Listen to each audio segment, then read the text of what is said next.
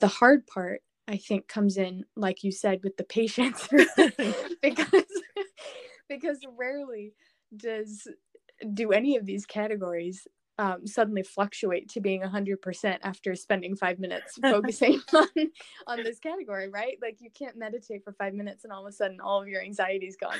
You can't do, one run and all of a sudden you've lost 10 pounds. It doesn't work that way. And that's part of life. We learn that from childhood, that patience is a virtue, and it's not a virtue that a lot of us have. It's part of the world we live in, this quick go pace, everything's at your fingertips, you have access to everything. It's kind of taught us and trained us into this mental state that if I want something, I get it now. But when it comes to your well-being and your wellness and your health, I think the first thing that people need to do, myself included, is take that step back and say, okay, I have this goal, but now I need to realistically think about the time frame and the steps that I need to take to get there. Because when you have that written out and you see that for what it really is, like you said, it's that open communication with yourself. Then you can kind of work up the emotional and mental fortitude to be able to accomplish what you need to. Welcome to the Empower, Create, Encourage podcast. You're here with me, Alessandra Guerra. Hi, welcome. Today I'm going to be interviewing the amazing Avery Bishop, who's so amazing I've got to say it twice. Shout out to Moto, Madagascar. I'm so excited to have her on the podcast. Today I feel privileged to hear a part of her story of her self-awareness coming to self-journey and for the tools she's going to share. I confess I was in complete awe listening to her speak with such authenticity and vulnerability, and I may have swooned a little bit. Let's take a look.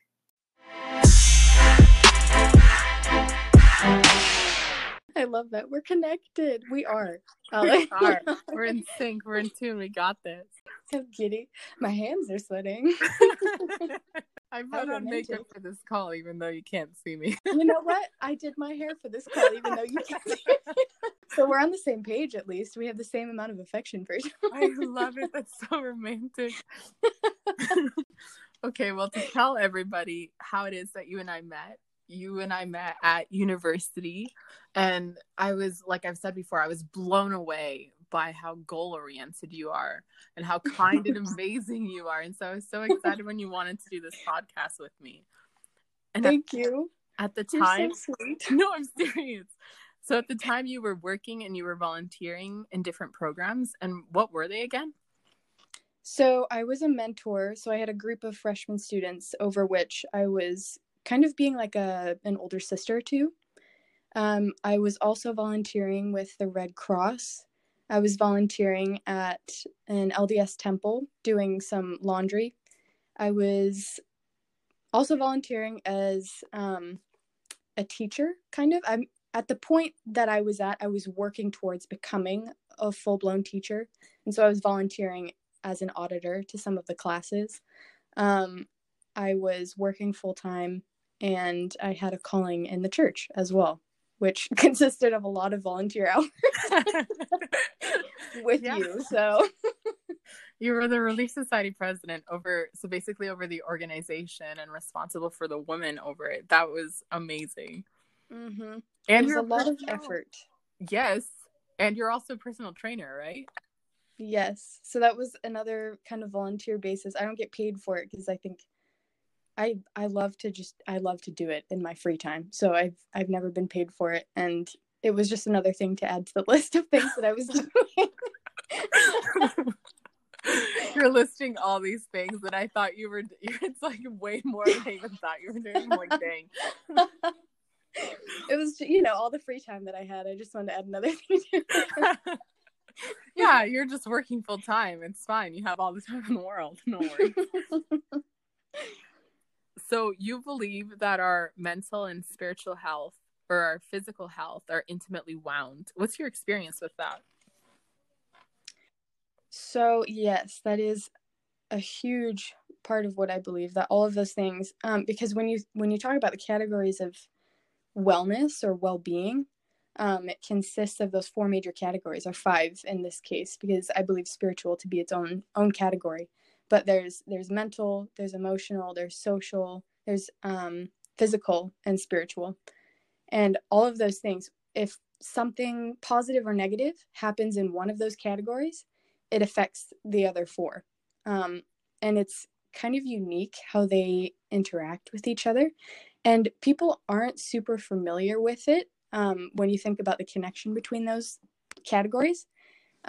What they're familiar with typically on a day-to-day basis is how their physical wellness affects their mental wellness. And so those 2 people know to be the most popular categories that are connected, but really it's all 4 of those. And in my experience, if you think that you're going to be able to balance all 5 of those categories perfectly, then you're wrong. You're incorrect, because it's almost impossible to have all of those categories filled 100% all of the time, because that would deplete your energy, your mental, emotional, physical being so much that you wouldn't have time and energy to do anything else. And so there's just no way to keep all of them balanced at the same time. And so what I've learned over time and the activities that I've done and participated in, the training that I've done, is that when you recognize, or you learn to recognize, when one of those categories is being depleted, you just have to learn how to shift your focus to that category, just shift your focus so that you can focus on bringing that energy level back up in your physical or your mental or your emotional category. And then when that's filled, one of the other ones are going to need some more attention. So you just move on to the next one. So it's this kind of like balancing act you have to learn how to do. And it takes a lot of practice and a lot of self-awareness. But in the end, it becomes natural. It becomes part of how you think and act. And it's so rewarding. And it's so much more healthy than thinking you have to balance all 5 of these precariously balanced things in your hands. So in my experience, it's all about self-awareness and practice and just recognition, really. So what self-awareness and practices do you use to help you be able to tackle all of that? So in the past, I didn't have a specific way of recognizing it, because in this past year was really when I got hit the hardest with experiencing anxiety and depression. And so before that, when I'd start to feel stressed out, or what I thought was stress, or what I thought was just being worried about day-to-day life, I would kind of just compartmentalize. And that was kind of how I dealt with those negative emotions. And I was just kind of like, you know what, I'll deal with it later. Like, just move on, just keep plowing through it. And that's kind of how I did it. But when I started CBT, or cognitive behavioral therapy, it became apparent to me how shoving those emotions, those negative feelings and reactions back into this like kind of closet in the back of my mind was cluttering the closet. And if you ever open the closet, it all falls on top of you, and anything can trigger that happening. And so in the past few months, I've developed some healthier habits.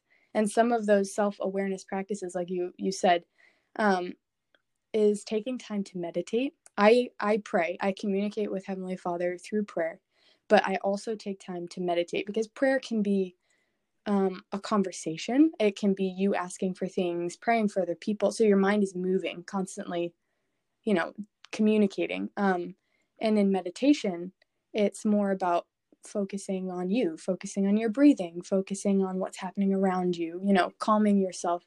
And in that way, specifically, meditation has become kind of a self-awareness practice that I've developed. And again, it's practice. That's the key word there, is practice. Is because it's not easy for everyone. And it's very, very hard when you feel anxious or depressed to seemingly, quote unquote, calm your mind, because when you feel that way, it feels like 100 different things are going through your mind at once, and you almost can't. You're just overwhelmed with it. And so practice is the key word there. You just have to keep doing it, fake it till you make it, just kind of keep pushing through it. And when you eventually get to that point where you can focus on one thing at a time in your mind, and you become aware of, oh, okay, this is what triggered this emotion. This is what I'm going to do about it. And I'm going to choose to have a healthier approach next time. So that's one of the self-awareness practices that I've developed over the past couple months. I love that analogy of the cluttered closet and how we want to keep the closet clean. And I think meditation, it's like you said, it's very hard to calm your mind and your heart when, like for me, I've had depression, I've had a lot of anxiety as well. And in that state, it's so difficult to be able to be like, okay, let's take it down a notch, because sometimes I haven't been able to take it down a notch. Like there's been stuff that I've been able to go through with counseling that now I'm able to get to a better place quicker. But it does take, like you say, a lot of practice. Speaking about the cluttered closet, because I am loving this analogy. Like I want this on a t-shirt. Cluttered closet. This is me. Let's keep the closet clean. What role has anxiety and depression played in your life?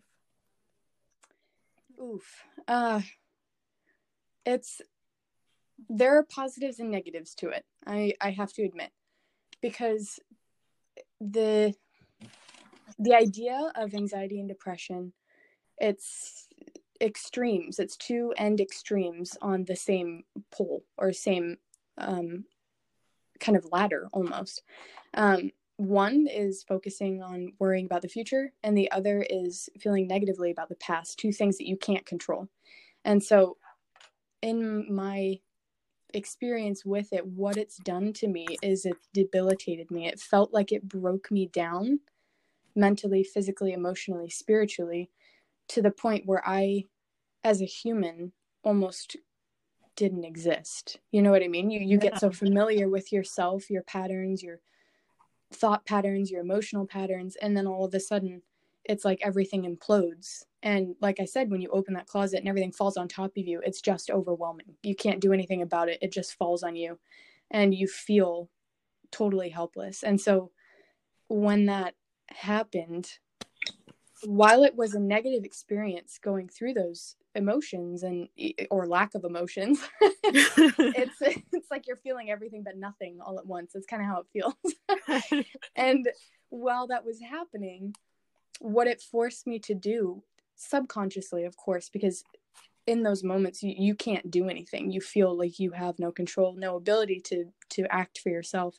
But the positive side to it was that it forced me to find a group of people who loved me for me, who cared about me, and were willing to support me, and were willing to show that love and support openly without me having to ask for it. It forced me to reevaluate my goals in life. It reevaluates my ability to control my goals and what I do to achieve those goals. And in the process of all of this learning, like you asked before, the kind of those self-awareness principles, it really does teach you so much about yourself. This anxiety and depression, when you have any sort of mental illness, you have to become so familiar with yourself again. And it's a new you, it's a different you, and it's a different type of behavior and emotion and reactions. And so it's kind of a self-awareness journey, or coming to self journey kind of experience. And that's kind of what it's done for me, is it's allowed me to see my weaknesses and my strengths, but in a non-judgmental point of view. Rather than seeing my weaknesses and saying these need to be better, I can see my weaknesses and say, okay, that is what it is, and how I react to it, or how I enable myself to overcome those weaknesses, is really what makes me who I am. And it's not the weaknesses that make me who I am. Same thing with the strengths. It's nothing to be over prideful about, or something to feel extremely like good about myself, but it's there to show me that I've overcome these things and I can do more. I can be more than just what those strengths tell me I am. And so it's what I think it's done for me is it's allowed me to get to know myself on a deeper level than just how the world sees me. I love listening to you speak, because when you're speaking, what's resonating with me is this new truth that I've discovered, like from trauma therapy. In trauma therapy, we learn that everything's in parts, that not everything is good or bad. We don't label it. It's just parts. There's parts of us that are developed. There's parts of us that aren't developed. And after trauma, there's parts of us that want to go and trust people. They want to connect, but also there's parts that's really scared. And when you're talking about the weakness and the strengths, it's talking about you as a whole. It's not just putting you as a person that has a strengths or you as a person that has the weaknesses, but it's accepting and embracing all the parts that make you who you are. Exactly. And you were talking about the goals as well. So a question I have is, how do you pursue and reach your goals while you're respecting your anxiety and keeping yourself well? So that was something that I initially struggled with, because before having this, what I call my mental breakdown, before this all happened with this anxiety and depression, it was, I would set big goals. I'd have these like long-term goals that I was working towards, and I never really set steps to get there. It was just, I assumed I was going to get there and I made myself get there, but I didn't have a plan to get there. So that makes it really hard when you don't have a plan, that increases anxiety when you don't know what's going to happen next. And so as a result, those goals eventually became overwhelming. And so when you have this, I had this mental breakdown and was experiencing this state of being unwell, and I wasn't able to wake up at specific times. It felt overwhelming to get up and shower and get dressed. Like I couldn't do these specific things that I normally could. And what was happening was I was holding myself to this past standard that I had, thinking when I was depressed, I was thinking, I can't get up, I can't get out of bed, but I used to be able to. So what's wrong with me? Something's wrong with me. I'm broken. And that would continue this depression cycle and this anxiety that I was never going to get better. Nothing's ever going to be the same.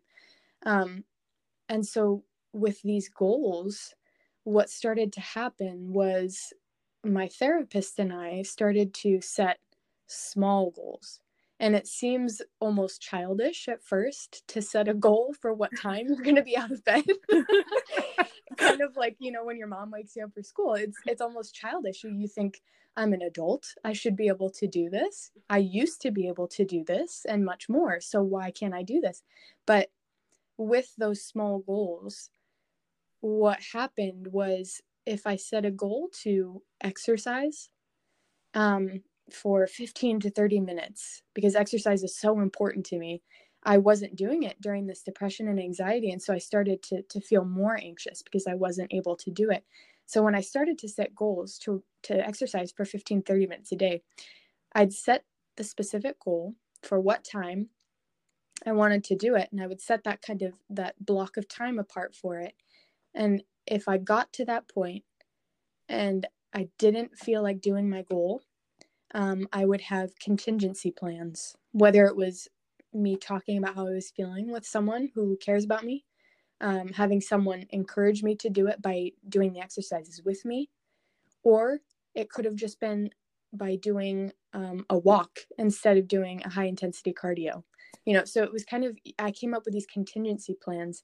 And as a result, when you achieve that small and simple thing, you feel more enabled to be able to do the bigger things.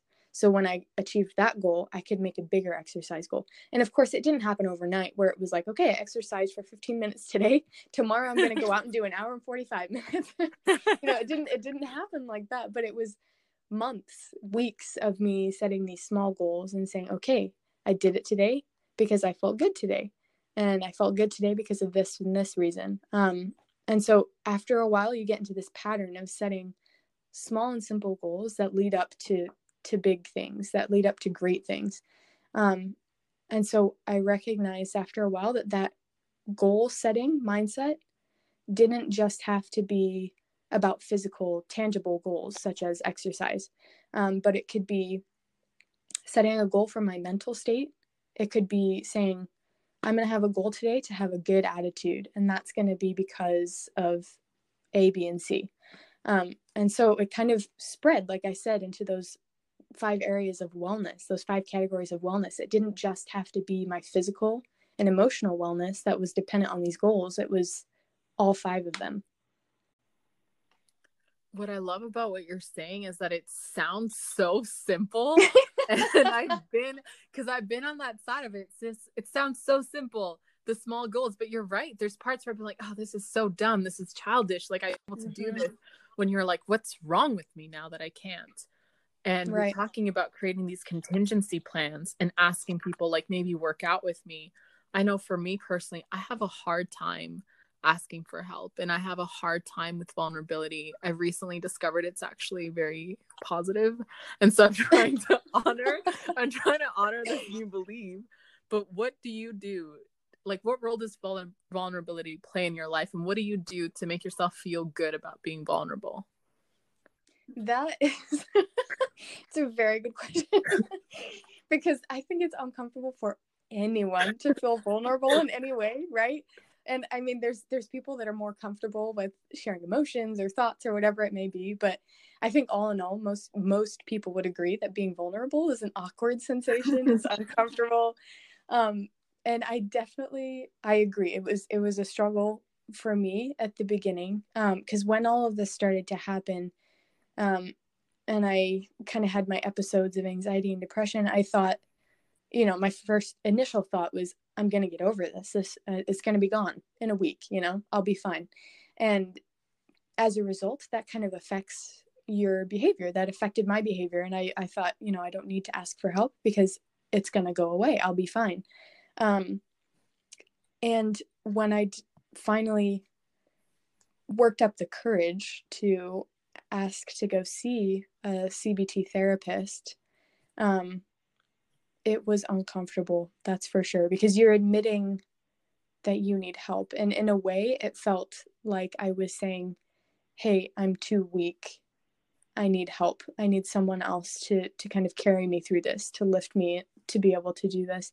And initially, it was very hard to go into the sessions with an open mind and to agree that my therapist working with me is what was going to help me rather than just my own personal strength.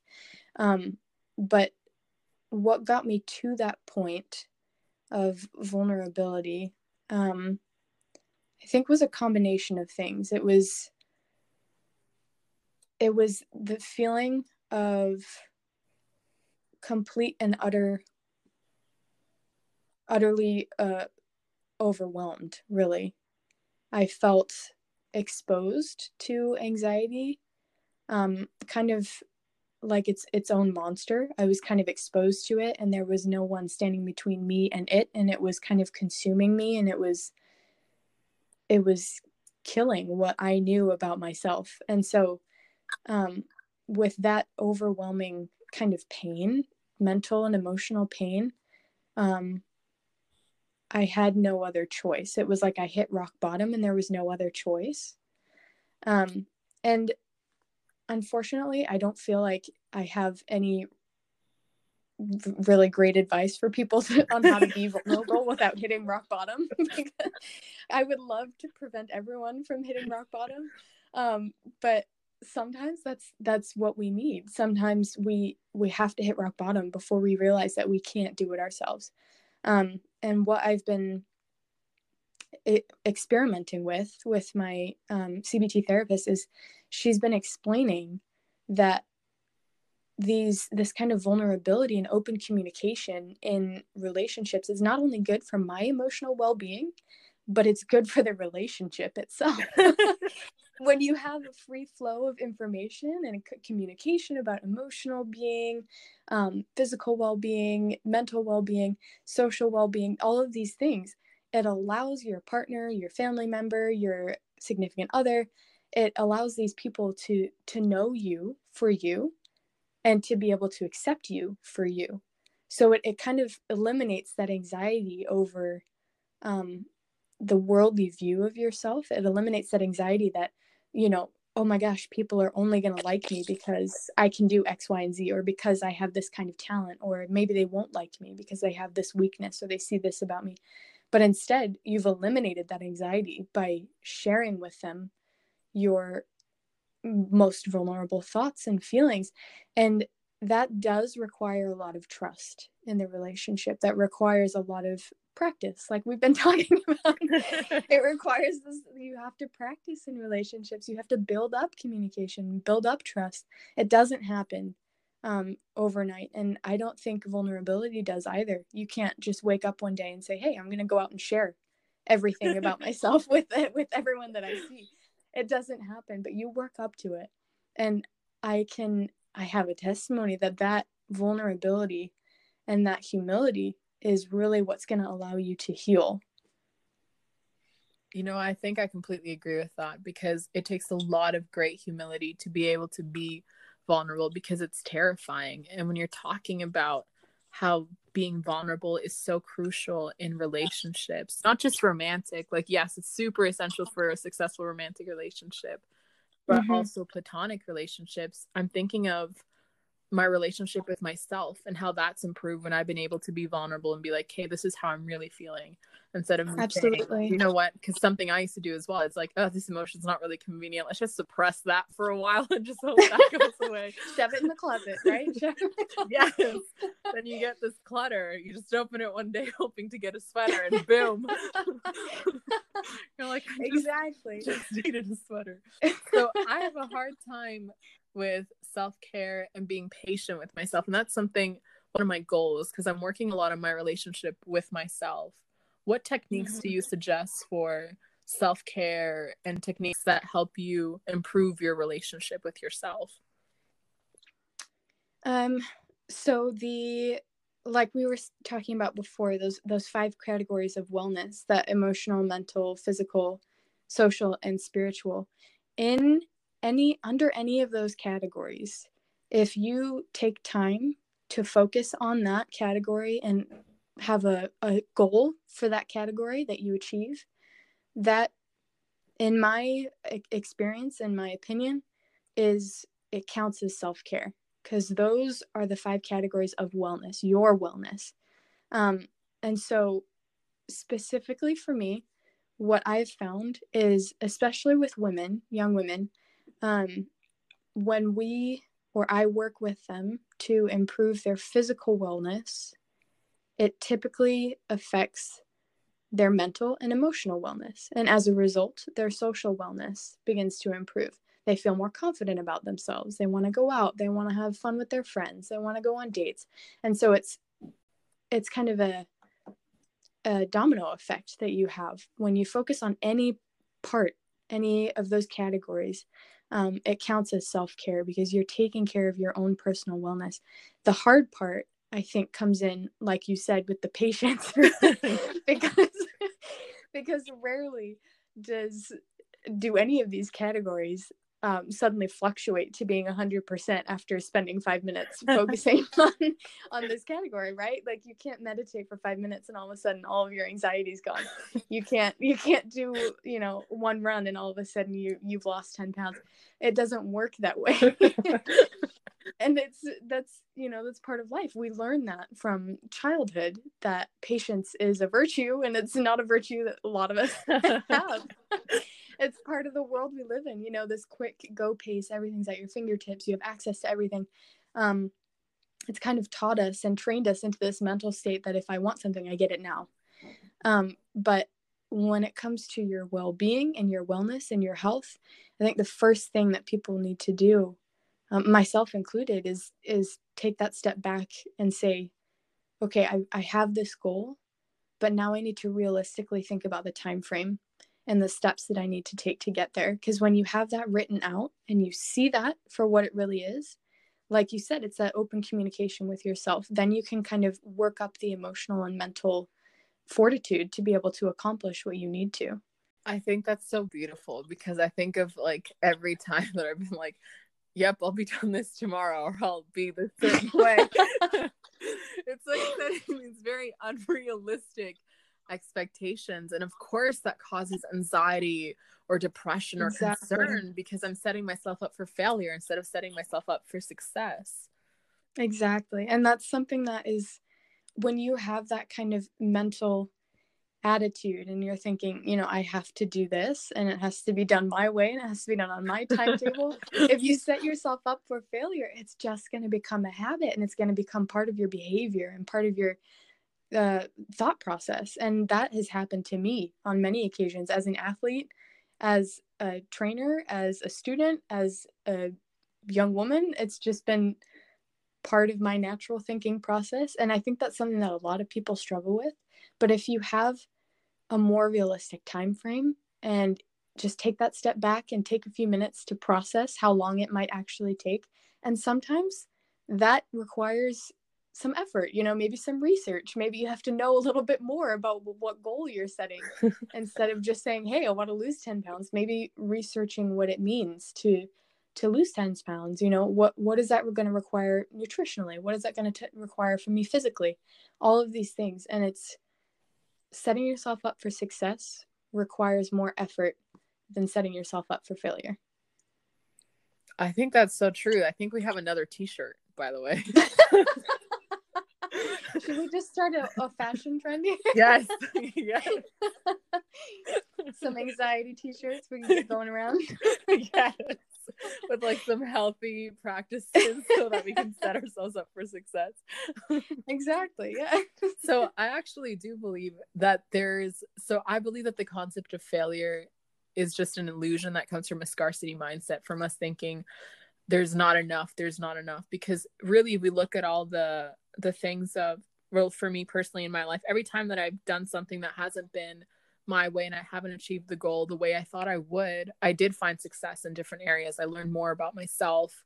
I got to be more resilient. So I believe there's a lot of opportunities in our challenges, and many of the things that I've been through, like being homeless, like the trauma we've talked about, or the depression, the anxiety, to name a few, I feel that they've made me more resilient, and in a way they've really empowered me. Do you feel that your anxiety or depression have empowered you or served you in some way? Absolutely. I, first of all, would love to just congratulate you on coming to that conclusion, because it takes a lot of honest communication with yourself to come to that conclusion, to find a positive about these negatives. And I appreciate that you shared that, because it's important to recognize that while challenges are hard and painful and debilitating as they happen, there are positives about them. And like I was expressing before, that those positives came in a manner of me learning about myself, learning about my capacity and incapacities, learning about my strengths and weaknesses, and myself as a total human, a total person, instead of just through the eyes of this black and white strength and weakness kind of view. And I think that along the road to recovery, along the road to your goal of getting over these challenges and triumphing in your trials, it's an adventure. As horrible as that sounds, because most connotations of adventures are positive and fun and exciting, but it's an adventure. You don't know what's going to happen next. You don't know what the outcome's going to be, but along the way you can choose your journey. You can choose your next steps and your attitudes and your thoughts, and you have more control than you think you do over those things. And it's that, I think, is one of the most positive things about this challenge, specifically with anxiety and depression, is that understanding and growth within your power over yourself, over your being. That's so beautiful. I swoon. Every time I'm listening to you talk, I just swoon. I'm like, dang. I swoon. That's why we did our hair and our makeup. My goodness. Yes, we're preparing ourselves for this swooning. So, Avery, what's a message that you would like to share with people who have anxiety and depression? I think the message varies from person to person, but from my own journey, my own experiences, and my own kind of adventure with it, I would just want to tell people that are experiencing similar challenges and trials that their past self was good, their current self is great, and their future self is going to be even better, because what is happening with this anxiety is it's not stripped you of anything that you were. It's not stripped you of any experiences that you've had, but what it's doing is giving you another challenge to overcome, to build on those past ones. And it's allowing you to become a bigger and better person in all manners of speaking. And so I would encourage anyone that's experiencing these challenges to take hope in it, as hard as that sounds and as hard as that feels, to take hope in it, that their future is not going to be desolate, and it's not going to be deprived of emotion and capability to do things, but it's going to be richer and fuller because of what they're feeling now, of what you're experiencing now. Wow. See, I swooned again. I'm lost for words. Thank you so much for sharing that beautiful message. And as a personal trainer, what message would you like to share with people who postpone fitness or maybe are unsure about committing to fitness? In the manner of speaking with people with anxiety and depression, like we were saying before, that physical wellness, it can and it will positively affect your mental and emotional wellness. And so taking time out to be physically active, to go outside, to feel the sun on your skin, to get some air in your lungs, to be able to make your heart pump so that you're focusing on something other than these negative feelings, is going to be so beneficial for your mental health. And it doesn't feel like it the first few times you do it. And it's initially very, very hard to do it. But I would encourage everyone to take the opportunity, 15 to 30 minutes, 5 days a week, just to get up and be active. And that could be just walking your dog outside for a long walk. It could be going into your backyard and doing a workout, especially right now with the COVID-19 going around. We don't want people going to the gyms or anything like that, but taking time to get up, maybe do some yoga, stretching. These things, stretching is part of physical fitness, which some people might not know, but that is a measure of physical fitness is stretching. And so just taking time to be active in some way is, in my experience, is proven to be beneficial mentally and emotionally. I'm actually going to take you up on that and do the stretching, because I don't know if I told you, I totally have thrown out my lower back and my hips. Oh no. Yes. Oh so no. Like, I've always been like, you're as old as you feel, and I'm like, I feel great. And then one day I just woke up and couldn't move my lower back and hips. So I don't know what I believe anymore, but I'm gonna do the stretching. You believe in you. Okay, that's what you believe in. Oh no, that's tough, because injuries cause a little bit of a mental block too. So that is tough, but you can do it. Even if it's just yoga or doing some stretching, I believe in you. Yeah, I'm gonna do the stretches and watch like super good. That's the intention I'm putting out there. Good. So everyone's heard that, so you're accountable. Good. Yeah, I'm accountable to everybody. So just before we go, I just want to ask you some final questions. One thing that I'm really curious about is, what's something that you've empowered yourself to do that has improved the quality of your life?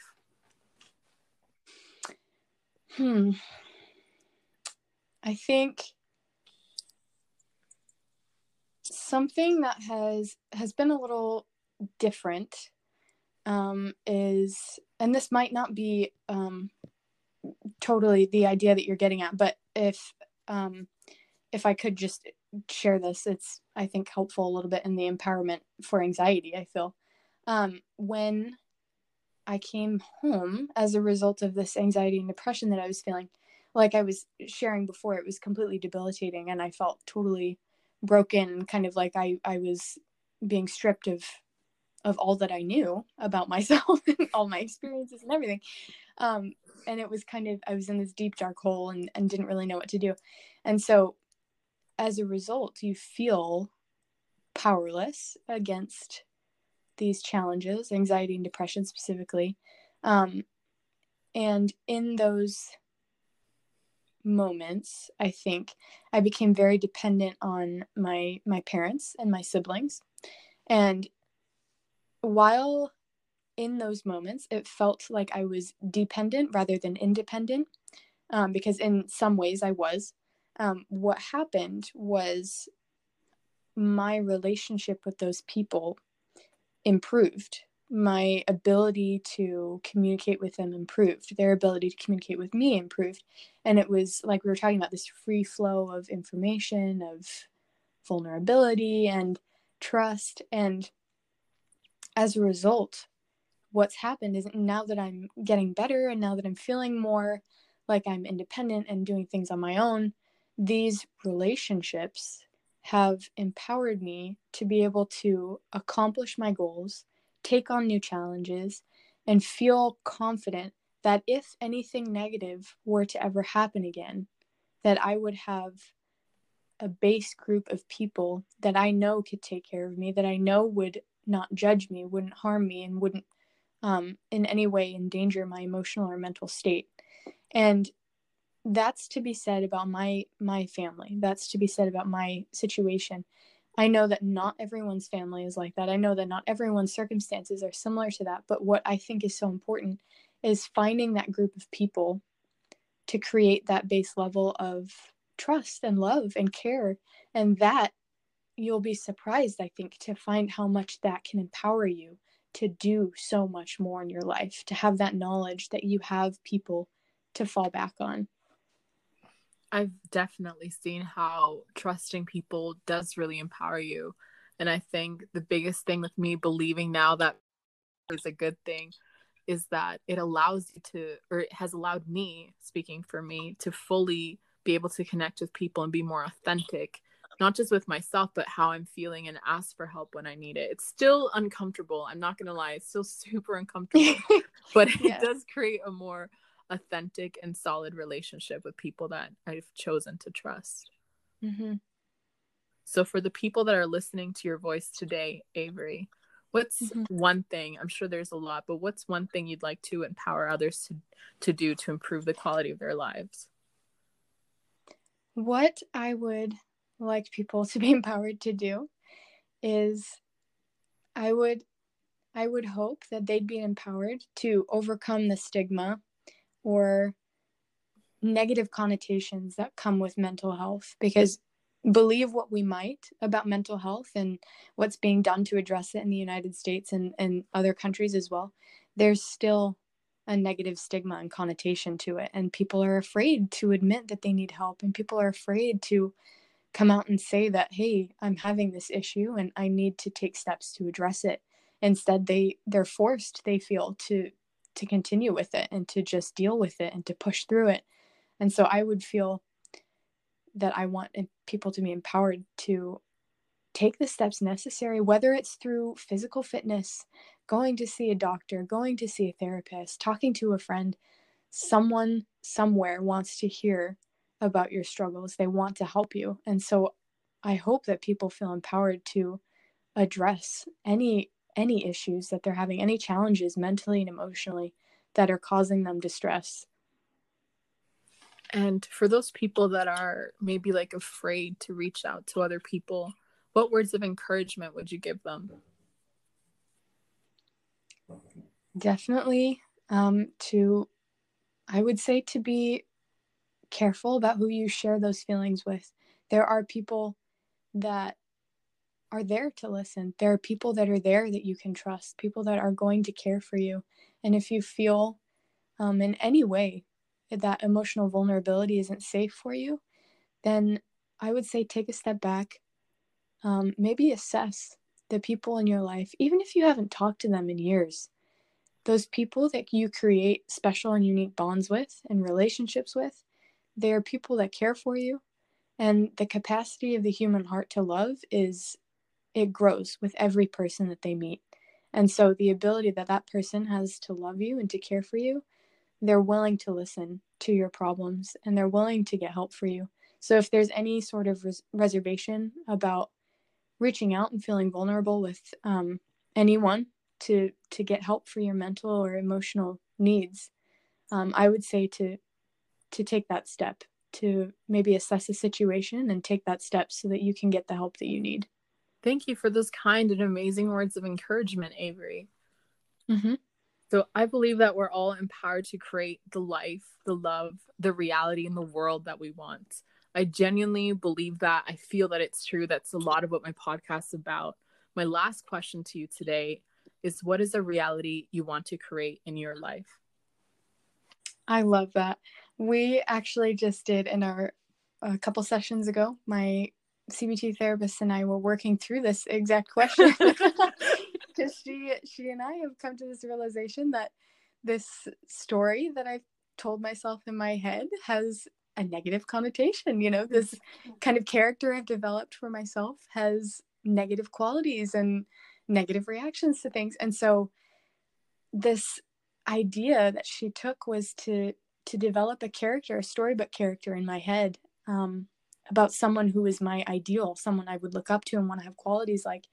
And when I was able to do that and take a step back and kind of create that idea or ideal person, what I realized was the reality of it was that it wasn't that far off from who I am and my capabilities and my capacities. And so when you ask what kind of reality I'd like to create for myself, I'd like to create a reality in which I can truly and honestly assess myself, accept myself and others with no judgment, and be able to feel with no judgment any emotion that comes, and be able to feel, like you say, empowered to and capable to deal with any negative, positive, or intermediate emotion that might come my way. And that's just me personally. I'm sure that other people might have other realities they'd like to create, but in my life, that's the type of reality that I think I would like to have. I think that's so beautiful. And from what I know from you, you are such an empowering individual. Like I said, I want to just give you so much gratitude for just being in my life and for coming onto the podcast today. And I want to celebrate that you are someone that I look up to. You're someone who is empowered, and yes, you have your challenges. I think we all do. And you still keep going and you move forward. And maybe it's not, I think the most thing that I love today is that you've said, let's set ourselves up for success. Maybe it's not like I'm going to be better tomorrow or next week, but it's giving us small goals to set ourselves up for success. Absolutely. Avery, where can people connect with you if they want to? So I have a Facebook. Not many people use Facebook anymore, but I have my Facebook, and it's just Avery Bishop on Facebook. If you'd like to, you can follow my Instagram account. It's a fitness Instagram account. I haven't used it in a couple years, but it's just duo it with an underscore.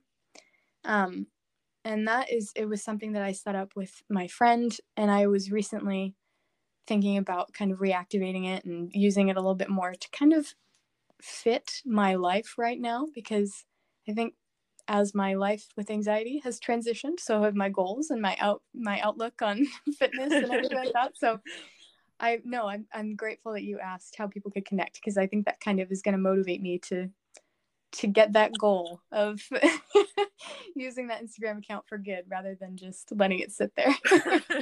Look, we're promoting accountability. I'm accountable to stretching. Exactly. Accountable to your Instagram. Exactly.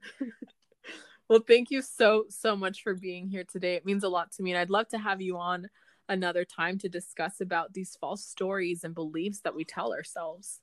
I would love that. Okay. Well, thank you so much. I love you, Avery. I hope you have a great day. I love you too. Bye. Bye.